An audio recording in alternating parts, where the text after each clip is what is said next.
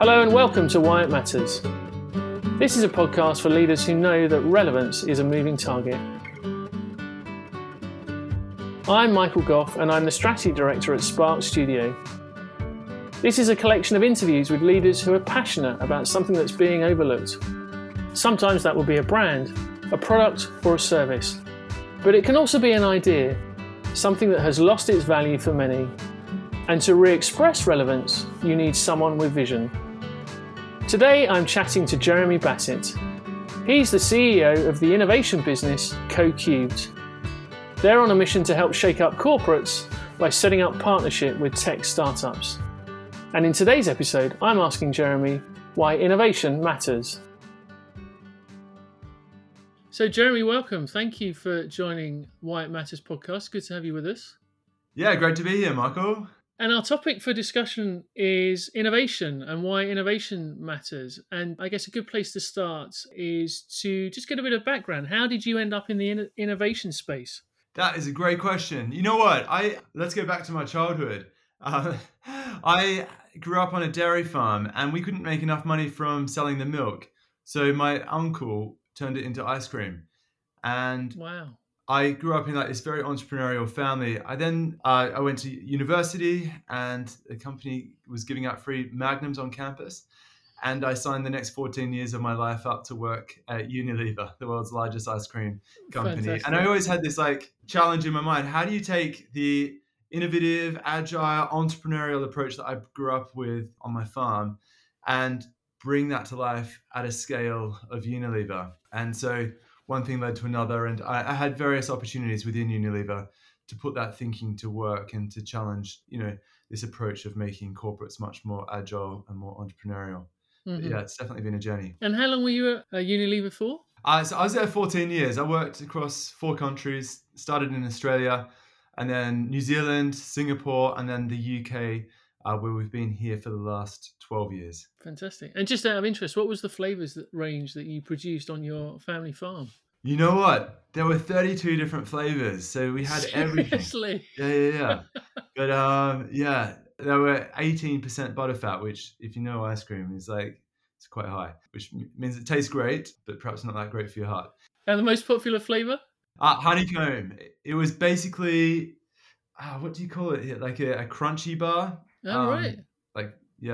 Smashed into a honey flavoured ice cream. It was quite good. Yeah, recommend.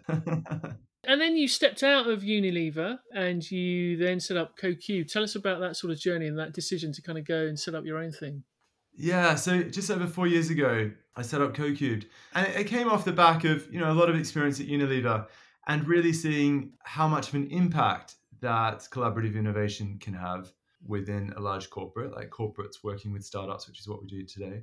But it also came out of a frustration that there's a lot of work involved in this and a lot of stuff that you could do with some help with. So we were talking to a lot of different corporates about what we did at Unilever and how I set up the Unilever Foundry and all that sort of stuff. But what we found was that no one was really acting on that information. And so I went back to the various corporates we'd talked to, and we talked to a lot.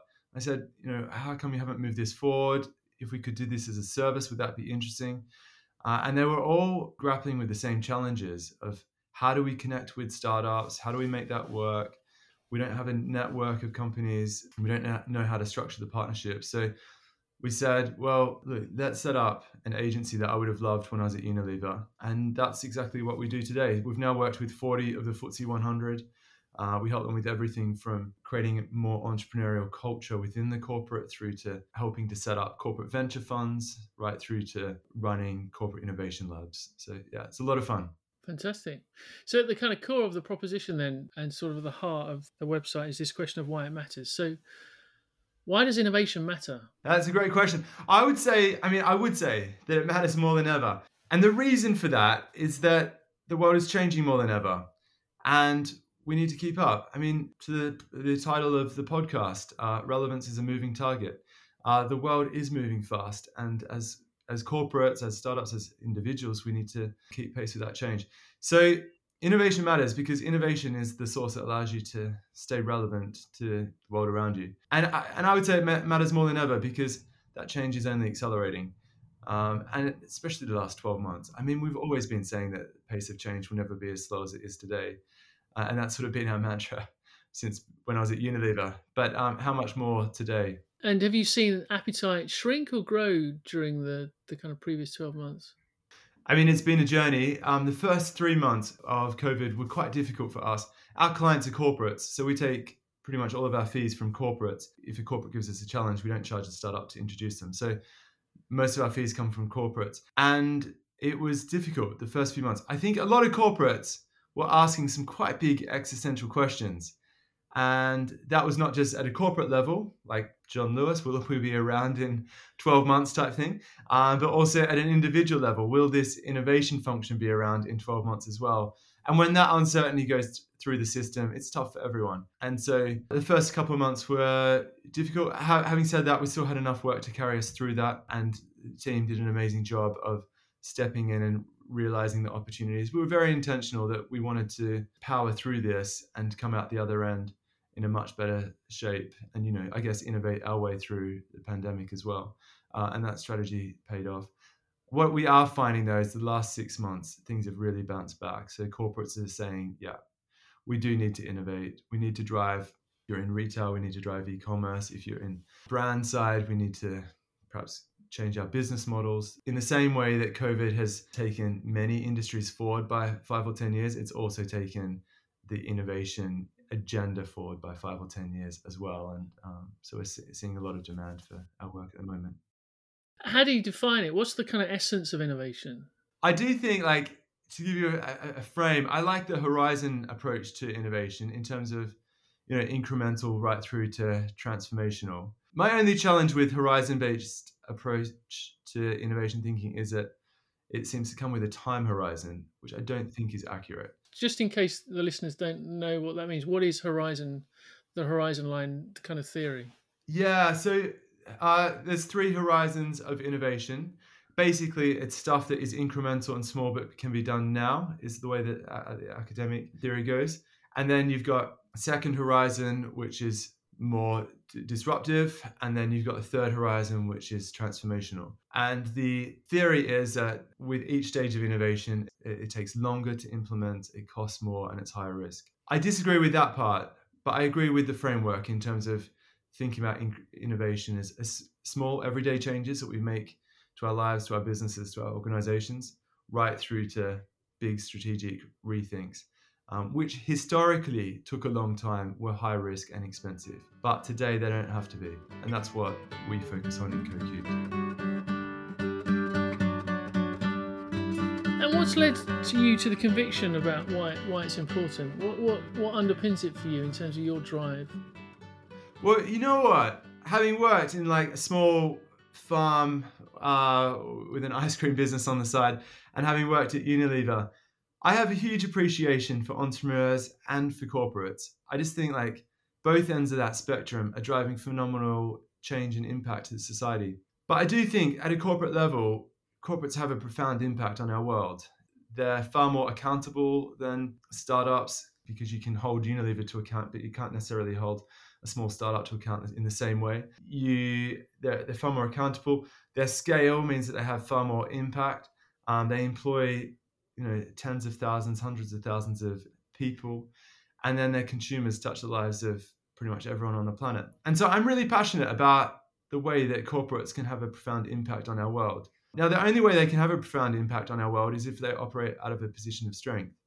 As soon as you start missing results or coming under question or facing the threat of being acquired, it's really difficult in a corporate environment. And so if we can put corporates a bit more on the front foot through supporting them with their innovation agenda, then I think that also puts them on the front foot to tackle some of the world's biggest issues, whether that be around sustainability or the myriad of other challenges that our world faces at this time as well. So I'm interested in what the triggers are. What's a trigger for a kind of corporate to actually start thinking about innovation seriously? What are the things that are going on in their world that they decide actually we need to start thinking about innovation more seriously? Yeah, there's been a lot of triggers recently. I mean, every time a company goes bankrupt, I think it forces other companies to ask, well, what's going to send us bankrupt? Which is a healthy place to be in, slightly paranoid about, are we going to be around in several years' time? So I think that's one trigger. The other trigger is individuals within the corporate as well. We look at corporates as a massive logo. In reality, there are tens of thousands of employees that individually and collectively make up that company. And so it does come down to individuals grasping hold of this. That is not always a CEO. In fact, it rarely is. It's normally one or two individuals that are passionate about this, passionate about keeping their company relevant and are willing to really drive that agenda. And then perhaps they might get some permission to drive that agenda and hopefully some resource as well. But yeah, I do think it's a combination of like external and internal factors that drive that. Yeah. Have you seen a kind of appetite towards innovation change over the years? I mean, you've got a long kind of history of innovation that sort of spans sort of 15, 20 years. So when you were first involved in it back in the early days of Unilever, was the status quo different, or has there always been a kind of spirit of innovation and it's just more sort of aligning with that spirit through the years, or have you seen a momentum shift in attitudes towards innovation? I don't know if attitudes changed so much, but approach has changed profoundly. So I think there's always been an appetite for innovation. I think that is getting stronger as the world moves fast, changes faster. I think that appetite's getting stronger. But the approach is definitely evolving. I think, most corporates are on this journey of like, we can do it all ourselves. So we're spending billions on R&D. We've got some of the best people in the world. We operate at a scale that no one else can compete with. So we've got this sorted, I think is sort of the first level. And then they start to look outside and they start to realize actually our market share or our industry is starting to be eaten away by a whole bunch of small companies that we can't even pronounce or remember or don't even know about, but they're definitely eating collectively into the market share. So then there's a realization of, well, how do we keep up with that? And then there's this like a David and Goliath moment where it's like, it feels like we're at a war with each other. So corporates are sort of going to war with startups. And then I think there's a realization that actually there's a big opportunity here to partner. Startups are bringing innovation that our industry needs. And we still have, as a corporate, the scale that startups are desperate for. So how do we bring their innovation together with our scale to do something together? And that's the point where we come in to help identify what are those opportunities and to broker that relationship. I'm interested to kind of hear a bit about the kind of perception of the kind of startup, or so disruption happens because there's a kind of sense of frustration with the status quo in a market, and kind of financial services and retail banking is a good example of that. So you see a lot of incumbent big banks being challenged by lots of disruption. To then think about this idea that the corporate wants to then partner with that disruption for the challenger brand who's kind of trying to make waves and trying to create their own market share. Is there resistance at that point of the partnership? How much of a hard sell is it to the startup to actually say there's a bigger opportunity here? It's not just about you creating waves, but partnering for a bigger effect. Yeah. Does that make sense? Yeah, it does. Absolutely. And just like it's a journey for the corporates, it's also a journey for the startups. So we find there's a bit of a Goldilocks moment here. If you engage too early with a startup, they're incredibly ambitious and they're like, well, we're going to be the Google or the Uber or the Airbnb of XYZ. And then they realize that actually it's really hard work to be the Google or Uber or Airbnb of. Even for Airbnb, their IPO was at threat, not much longer than 12, 18 months ago. Uber have had massive changes with regulatory issues and a whole bunch of other things.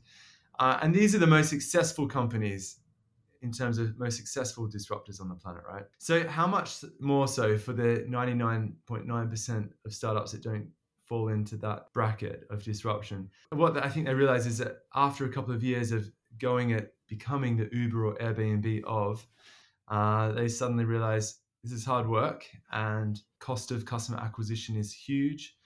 This is a VC-funded growth model that's not really sustainable. And all of those initial challenges really come to the foreground and then force a rethink of, well, how do we scale this in a more efficient, more effective way? And then that opens up an opportunity for dialogue with companies that bring that scale to them. Interesting. And who's doing it well? What are the examples that you've been involved in between that sort of partnership model? So I would say we call this leveraged growth. So just like you've got organic growth, which is driven inside the business, or acquired growth, where you acquire a new company and scale it, we call this leveraged growth So that's growth through partnerships. It's reasonably early days for leverage growth. I mean, it doesn't have nearly the same level of infrastructure that M&A banking might have around acquisitions. But we've seen some fantastic examples over the years that we've been doing it. Let me give you two. So Reckitt Benckiser came to us and they had a supplements brand that they were launching, which improves cognition. So if you take that supplement, you'll notice your brain performance will improve marginally, statistically significant, but marginally. If you take that supplement together with an app on your phone, like a brain gym, so think about games like Sudoku or other games that sort of stimulate the mind and help you to wake up your brain. You see cognition improve significantly. So they had the challenge. We're a consumer goods company. How do we create a brain gym? They could build one, but that was going to take a few years to get to a point where it was proven, clinically proven and scalable. They could buy one. That was going to cost about 20 or 30 million, and they didn't really want to drop that sort of cash on a proposition that they weren't sure would work. And we said to them, you know what, you could partner. There's lots of brain gyms. Most of them haven't scaled nearly to the extent that they'd like to, but they're fantastic as a tech platform. So let's engage with them, explore whether or not we can white label and then scale it together. So we had that conversation. 6 months later, Reckitt Benckiser launched Neuriva brain health system powered by Cognifit, which is a US-based brain gym. And 12 months after that, they're now the biggest brain health brand in the US. So amazing success in a big market that's having a profound impact, not just on the brand and on the startup, but also for consumers as well. So it's a good example of how you can take an innovation and partner it. Another example is Adidas came to us and they said the outdoor part of Adidas wanted to create base layers. So they're very good at jackets, they're great at shoes for trekking, for instance, but they don't have a base layer part of their portfolio. And we found this company that's doing a fantastic job of creating innovative base layers. And last month they launched the Adidas outdoor base layer in partnership with this other company. And it seems to be going really, really well. So two good examples of how you can take startup innovation, put it through the branding, the credibility, and the scale of a large corporate and bring benefit to both sides of the equation. And does the startup stay in parallel with the business, with the corporate, or does it get sort of swallowed in? In the kind of M&A model, you kind of assume that they would come along, they'd buy the company, and it would just get absorbed into the business setup of the corporate. But this sounds like this is running in parallel a bit more. Yeah, exactly. And that's perhaps the strength of it. The big downside to M&A is that you often destroy a big part of the incentive that drives a founder. But when you partner, you keep the founder very much in play. And so, for instance, Reckitt Benckiser, they put this partnership in with Cognifit. 6 months later, Cognifit came back to Reckitt and said, you know what, we're waking people up in the morning and stimulating their mind so that they're at peak performance. But how do we help them rejuvenate and rest overnight? Well, we're thinking of putting together a sleep app that could do that. Why don't you guys think about creating a sleep supplement, and together we can collectively double our business and also help people really perform at their peak and rest at their peak. So it's a really nice example of how keeping that founder in play continues to bring that founder's energy into everything that the business does. I guess it would be interesting to hear when it fails, what are the factors that mean that innovation just hasn't worked? What makes for a good, successful innovation? Let me take that in two parts. When it fails, I think that's a good question. When an acquisition fails, if Reckitt Benckiser had have acquired a brain gym and it had have gone wrong, it would have cost them 20 or 30 million pounds. When a partnership goes wrong, it costs about 200 to 300k in terms. The cost of setting these things up is quite minimal, relatively speaking.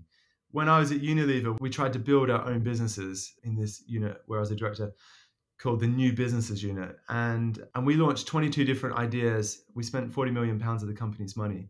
And fast forward to today, none of those ideas still exist. So, that is like a great example of failure. A partnership approach to innovation, which is targeted at leverage growth rather than organic or acquired growth, has a much smaller risk factor, much smaller downside, but also the risk of it going wrong is much smaller because you're working with an established company that has proven tech and proven capability. The only risk is what happens when I put my brand on this. And generally that's a positive risk rather than a negative risk. So the risk is much lower. And I think good partnerships, it's like any partnership, Michael. It's sort of, there has to be a click, there has to be a natural fit, for problem solution fit, there has to be an appetite for both parties to really win from this. So it's not one person wins, one loses. Both parties, there's enough room for everyone here, and it has to be very much an approach that embraces that. And then I think a real willingness to be agile and learn and respond fast. That entrepreneurial mindset is quite key here, because when you launch something, especially if you're launching something across the whole of the US or across the whole of Adidas's range, you have to be able to respond quite quickly. So building that agility into your operations is quite key as well. Yeah. And are there assumptions that are held in either the mind of the startup or the corporate that you need to kind of dispel? The presumptions that they hold about how it's going to work, that actually you need to say, no, hang on a minute. In our experience, that isn't going to happen. What would be those kind of examples? Yeah, there's a lot of presumptions that go all the way through this. So when we're making the initial introduction, there's assumptions on the corporate side. No, we want to own and operate everything. That's how most corporates have existed for the last 10, 50, 100 years. So this idea of you don't have to own it to benefit is quite foreign to a lot of corporates. Although it's increasingly familiar to us as individuals, isn't it? I mean, you don't have to own your own car. You don't have to own your own holiday home. There's a whole bunch of things where it's about access, not ownership. From a startup's perspective, there's also this presumption that the corporate will take over and sort of kill the rest of our business, or might make it very difficult to have an exit, for instance. And there's really clever ways to structure this so that it works well for everyone, whether that's in the interim or in the long term. But yeah, there's quite a few questions, I think, that naturally come with this, and probably rightly so. But we're starting to show that it does work, and when it works exceptionally well. Good. And for the sort of the corporate that perhaps has never really thought about this sort of partnership model, or perhaps even the idea of innovation seems quite a kind of newfangled bit of jargon that doesn't really kind of seem relevant to them. Is it about an individual within that business that catches the vision? I'm guessing that you don't probably have to do a hard sell to the corporates at the point where you start engaging them, because they have already recognised that they need innovation. Or how much of an educational piece is required? Yeah, there's still a fair bit of education, and I would also say it's a bit of a journey. So normally we don't encourage people to jump in at that Horizon 3 transformational innovation. We normally encourage them to, if they're up for it, we'll definitely back them and make sure it works out. But normally it makes sense to go on a bit more of a journey. So start with things that are a bit more incremental. How can we help you save costs? How can we help you bring efficiency? How can we help you drive effectiveness in your operations? For instance, something quite tactical. And then as I get confident with working with external startups, smaller scale companies, we start to stretch that and say, well, look, you've seen how they can bring cost savings to your operations and efficiencies to your organization. You're saving a lot of money. Why don't we have a look at how they can help you grow as well? Let's start to look at some disruptive ideas. And generally they're up for that. You don't have to jump right in here. It starts with a pretty small piece of work, which is about landscaping, to explore what exists, where is disruption coming from, what might be our Death Star, so to speak. And then it evolves from there in terms of having a conversation with those companies. Is there an opportunity here to partner? What might that partnership look like? And then how could we test this? It's a whole bunch of small steps. So it's not like you have to wake up one morning and have this massive change of vision, if you like, for the whole company. Yeah, think big, start small, move fast is the mantra. And the consequence, if there isn't a spirit of innovation within a business, what's the fallout of it, of innovation being ignored? There's a myriad of companies that have gone broke. Whether it's Blockbuster's moment, Blockbuster or Kodak, for instance, there's some great case studies on this. In fact, I've got a document that I'll share with you, which has 50 epic failures from corporates. So there's some great lessons in there on what happens when corporates don't engage. And, it is catastrophic. It's catastrophic, not just to the corporate, but also all the individuals, but also the consumers that they serve as well. And I think it's a real missed opportunity for everyone. Who's doing it well at the moment? Separate to CoCubed, who's out there who's actually that you look at and think actually they've got it right. They're doing something really exciting. There's lots of great examples of innovation done well. I think it's quite exciting to look at some of the banks. The big banks, I would say, are moving slow, but open banking is really driving them in this direction of how do we collaborate more, which I think is quite exciting. And there's a lot to learn from that for other industries as well. The other space that seems to be doing this quite well, I do think The CPG world is starting to jump onto this quite quickly. CPG meaning? Oh, sorry, consumer goods. So not to necessarily name specific companies, but the companies that you might see in a supermarket, for instance, are starting to cotton on to this idea of how do we go from products into services. And there's some of our clients that are doing some really exciting work in that space. It's a little bit too early to talk about specifically.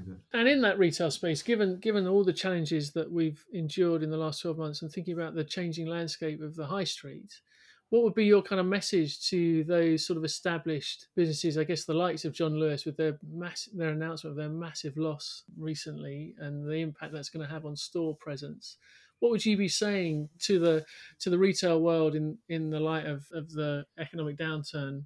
Yeah, it's tough. I mean, the big problem for some of those big retailers at the moment is they're very much operating off the back foot, and that's a tough place to be, to move forward from. However, they're still very well regarded, highly trusted brands that consumers love. And there's big opportunities for them to look at how they can take that brand into new spaces. They need to move fast, but there's still that window of opportunity. And we do a lot of work in retail at the moment.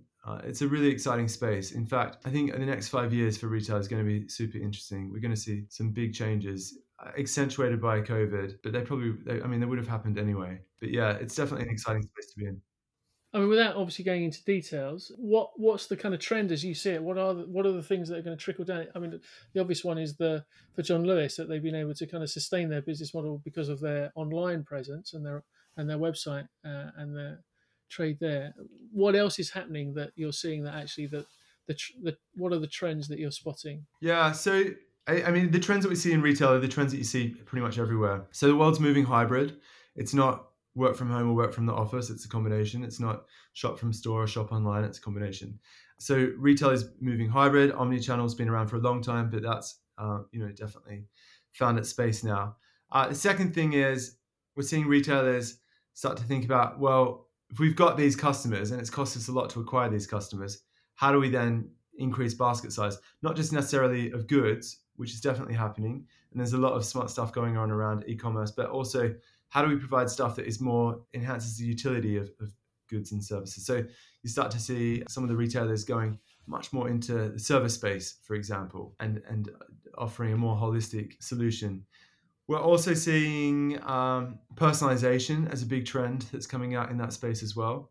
So how do we create an experience that's bespoke to Michael? And how do we start to build a suite of products and services around Michael's need states? So how do we make it easier for him to navigate our suite of products and to make a transaction? Yeah, we just had a pitch session yesterday, actually. There's some interesting companies that Go in Store, for instance, which is a startup where you click a button from your website and you can talk to someone on the shop floor. They're doing this with Currys, for instance. If you want to buy a TV, of course, you can look at it online, but if you want to talk to someone in real life or see what it looks like in person, you can click on a button and it takes you straight into a call with someone in a physical store. So there's some interesting technologies like that are popping up that I think will change the way we shop as well. That's interesting. They're kind of moving away from the sort of faceless call center and some backwater in the world. Yeah, into something that's much more familiar. And what's your take on the sort of innovation of Amazon starting to open stores and moving from online into a physical space? Yeah, it's interesting, isn't it? I mean, they really are going head to head with everyone. I think for the last decade, everyone's viewed Amazon as their biggest competitor, and now they're starting to see that play out. It'd be interesting to see how that transition moves. Is for Amazon, but it's a great example of this hybrid approach, omni-channel approach of like, it's not about online or in store, it's about both. And they're definitely embracing that. Just as a kind of separate point, can you think of any other sort of businesses or services or ideas that you think the value of which is being overlooked? You know what? I think most corporates undervalue their core assets. They take them for granted. It's really easy to do that. You quickly take for granted the brands that you might have, or the people and the caliber of people that you've got in your teams, or your distribution and go-to-market capabilities, or your manufacturing capabilities. All of those things, the scale at which many corporates operate is probably the envy of their competitors and definitely every startup and innovator in that industry. And so the big question to corporates is like, first of all, don't take for granted the capabilities you have. Secondly, think creatively about how could you leverage those assets to do something much bigger. How could you monetize your distribution capabilities in new ways? How could you stretch your brands into new spaces to deliver on more needs and better serve customers? How can you take your manufacturing capabilities and push more things through that? Those are really interesting questions to be grappling with, I think. And yeah, I think if you start to think about those assets and starting to think about how can you provide them as a service to others, then that is an interesting opportunity for brands to explore new growth opportunities.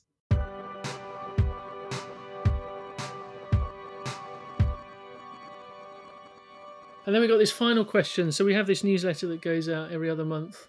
And we have a section in that which is what's on and things that are worth checking out. Obviously, in lockdown, we've kind of missed the opportunity to get involved in sort of live cultural experiences.